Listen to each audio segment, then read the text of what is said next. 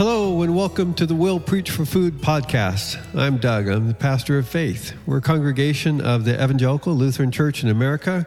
We're based out of Shelton, Washington. Thanks so much for tuning in. Back in my days as a hospice chaplain at Marcus Daly Memorial Hospital, we had what was called the Standards of Excellence. These were values and behaviors that reflected and demonstrated the commitments of the hospital, things like professionalism, accountability, safety, teamwork. Going back even further, I learned the values and behaviors of the Boy Scouts of America. Can you say it with me? A scout is trustworthy, loyal, helpful, friendly, courteous, kind, obedient, cheerful, thrifty, brave, clean, and reverent. The Bible passage we're looking at today, Romans chapter 12, reads a little bit like the Boy Scout law or an organization's statement of values. Now, some of us really like lists like these. We get to check the boxes, get an A, at least for effort. I know what's expected of me. Well, this passage from Romans tells us what is expected of us as Christians. I will tell you that this conversation is going to make you a little uncomfortable, and that's a good thing. You'll discover the mercy of God, and that's really a good thing. So please grab a Bible, turn to Romans chapter 12. We're going to begin reading at verse 9. As always, a transcript of this podcast, as well as worship and study resources, are available at our website, www.faithshelton.org. Let's dive in, beginning with a prayer. Just as I am without one plea, but that thy blood was shed for me, and that thou bidst me come to thee, O Lamb of God, I come, I come. Just as I am, though tossed about with many a conflict, many a doubt, fightings and fears within, without, O Lamb of God, I come, I come. Amen. So, a reading from Romans chapter 12, beginning at verse 9. Love must be sincere. Hate what is evil, cling to what is good. Be devoted to one another in love. Honor one another above yourselves. Never be lacking in zeal, but keep your spiritual fervor serving the Lord. Be joyful in hope, patient in affliction, faithful in prayer. Share with the Lord's people who are in need, and practice hospitality. Bless those who persecute you, bless and do not curse. Rejoice with those who rejoice, mourn with those who mourn. Live in harmony with one another. Do not be proud, but be willing to associate with people of low position, and do not be conceited. Do not repay anyone evil for evil. Be careful to do what is right in the eyes of everyone. If it's possible, as far as it depends on you, live at peace with everyone.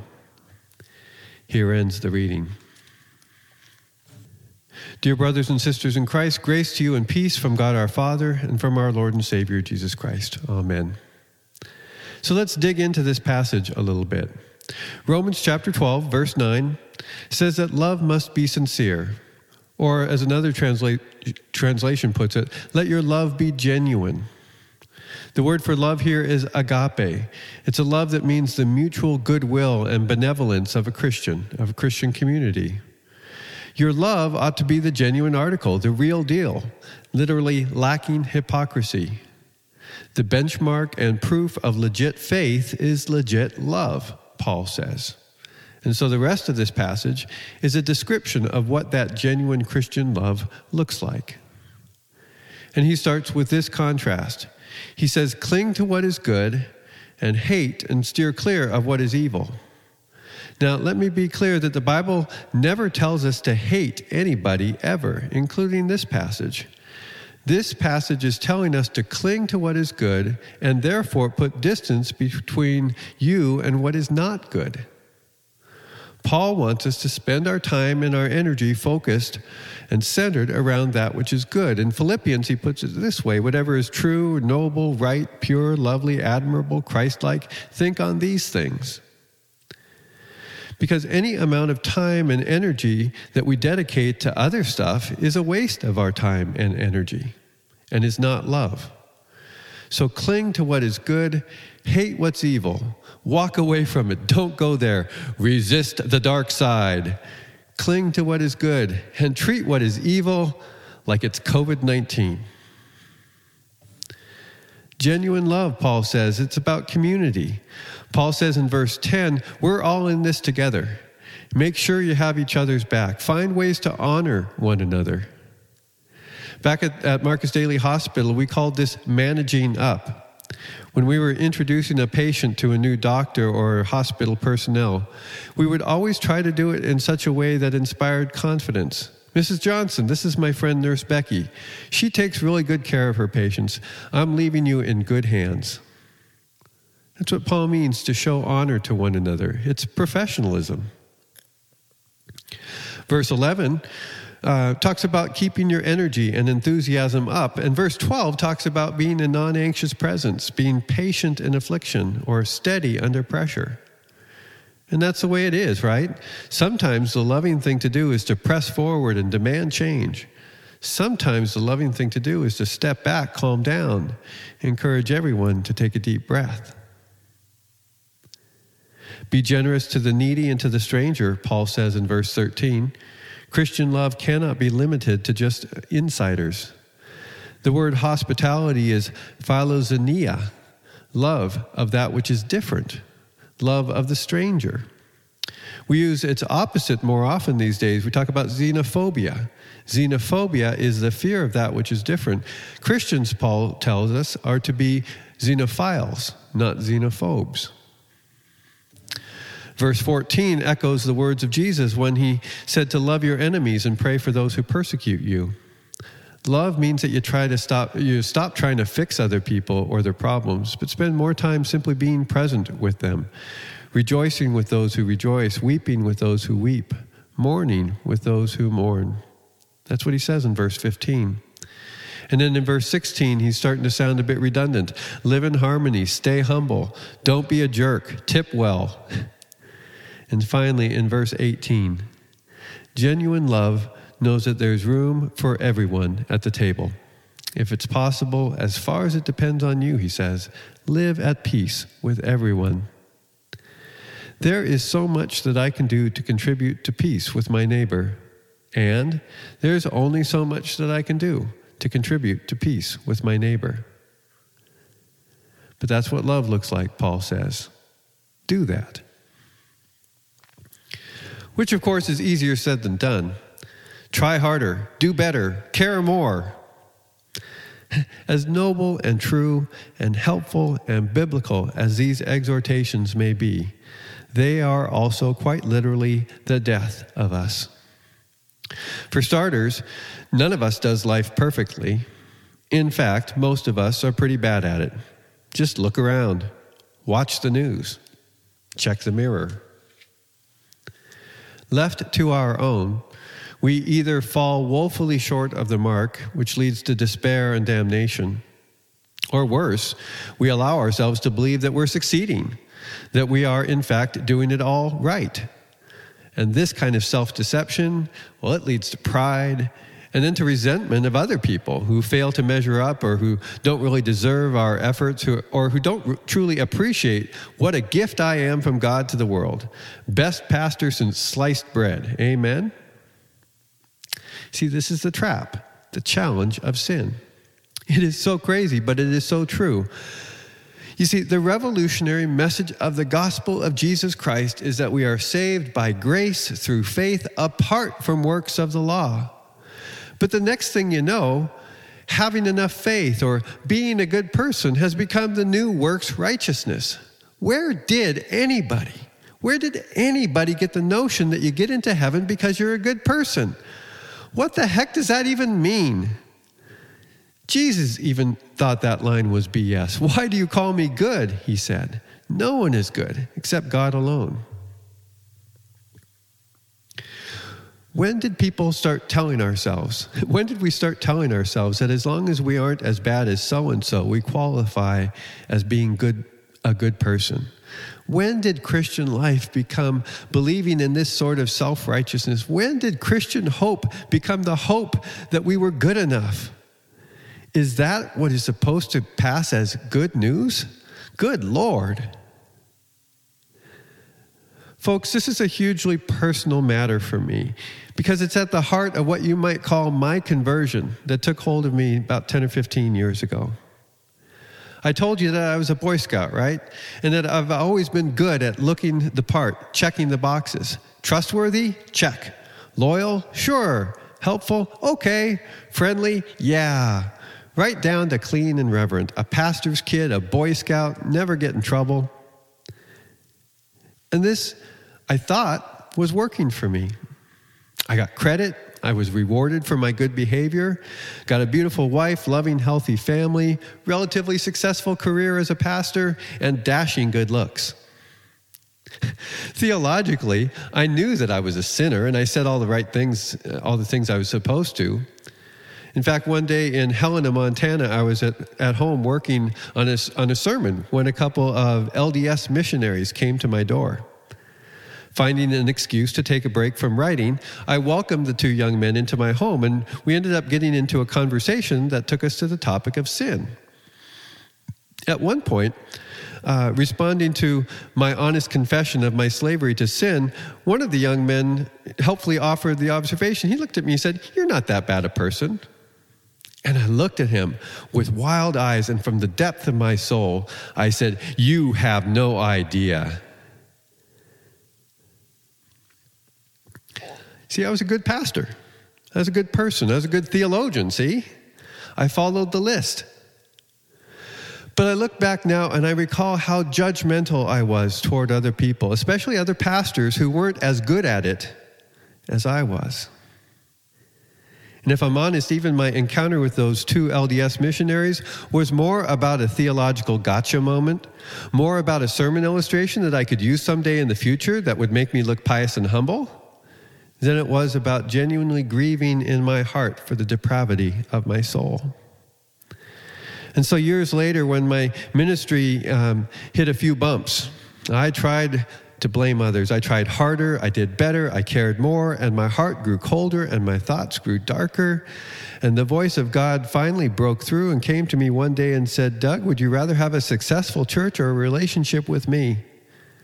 And I was convicted and truly ashamed by the answer that I knew was true in my heart, because I wanted a church that was successful so that I could look good and earn my place in heaven, and it was all about me. And God opened my eyes to the true state of my depraved mind and my hardened heart, and God showed me that I wasn't the best pastor since sliced bread, that I was in bondage to sin and could not free myself. I had lost sight that the church was the bride of Christ, not mine. God, have mercy on me, a sinner. And thanks be to God, who delivers me through Jesus Christ, our Lord. Jesus did not give up on me. My healing and gradual repentance came while working as a hospice chaplain in Montana, while pastoring a couple of very small, very beautiful, very faithful, and very not successful congregations. Hospice, teaches a person that you have to measure success differently. After all, everybody dies, right? Hospice taught me to lean into the mercy of God at the deathbed, at the graveside, preaching for food.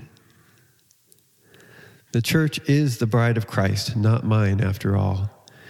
And I came to learn and understand that she is beautiful.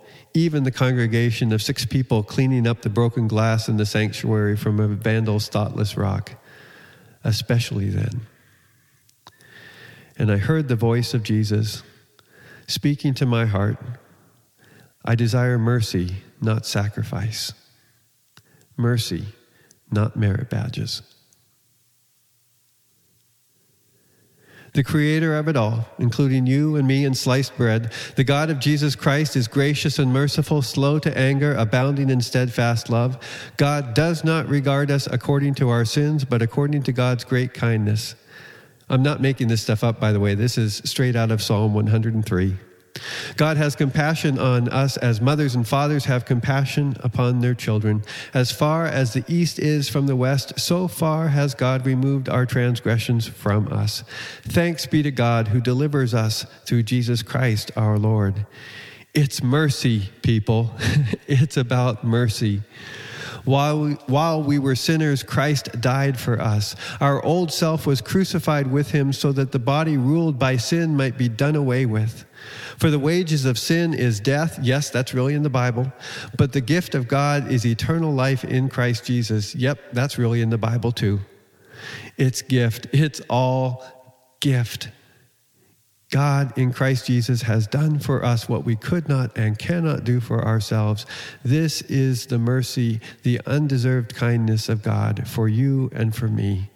It's not about us, and it never was. It's not about all the great things we can do for God. It doesn't depend on us, which is a good thing because we really aren't all that good at it anyway. But God is good, and God is good at it. God is the one who is making all things new, redeeming the world, and reconciling all things and all people to God's self through the already accomplished saving activity of Jesus Christ on the cross. This is the mercy of God for you and for me. Therefore, Paul says, therefore, in view of God's mercy, with our eyes fixed on Jesus, our hearts filled with the Holy Spirit, saturated with God's word, ourselves put to death so that it is no longer we who live, but Christ living in us. We live into and out of the mercy that we have received. And we hear with fresh ears what Paul says in Romans chapter 12, verses 9 through 18. Not a checklist, but an invitation. Let your love be genuine. For the love of God, quit trying so hard to look good or be good. The world can spot a fake a mile away. There's a lot of evil out there. Don't get sucked into it. Instead, lean into the good stuff, the God stuff, like love, joy, peace, patience, kindness, goodness, gentleness, and self-control. Go to bat for one another. See the beautiful image of God in everyone you meet and let them know what you see. Stay hopeful and positive. Keep calm under pressure. Pray like the world depends on it. Be generous. Welcome the stranger. Love your enemy. Pray for those who are out to get you.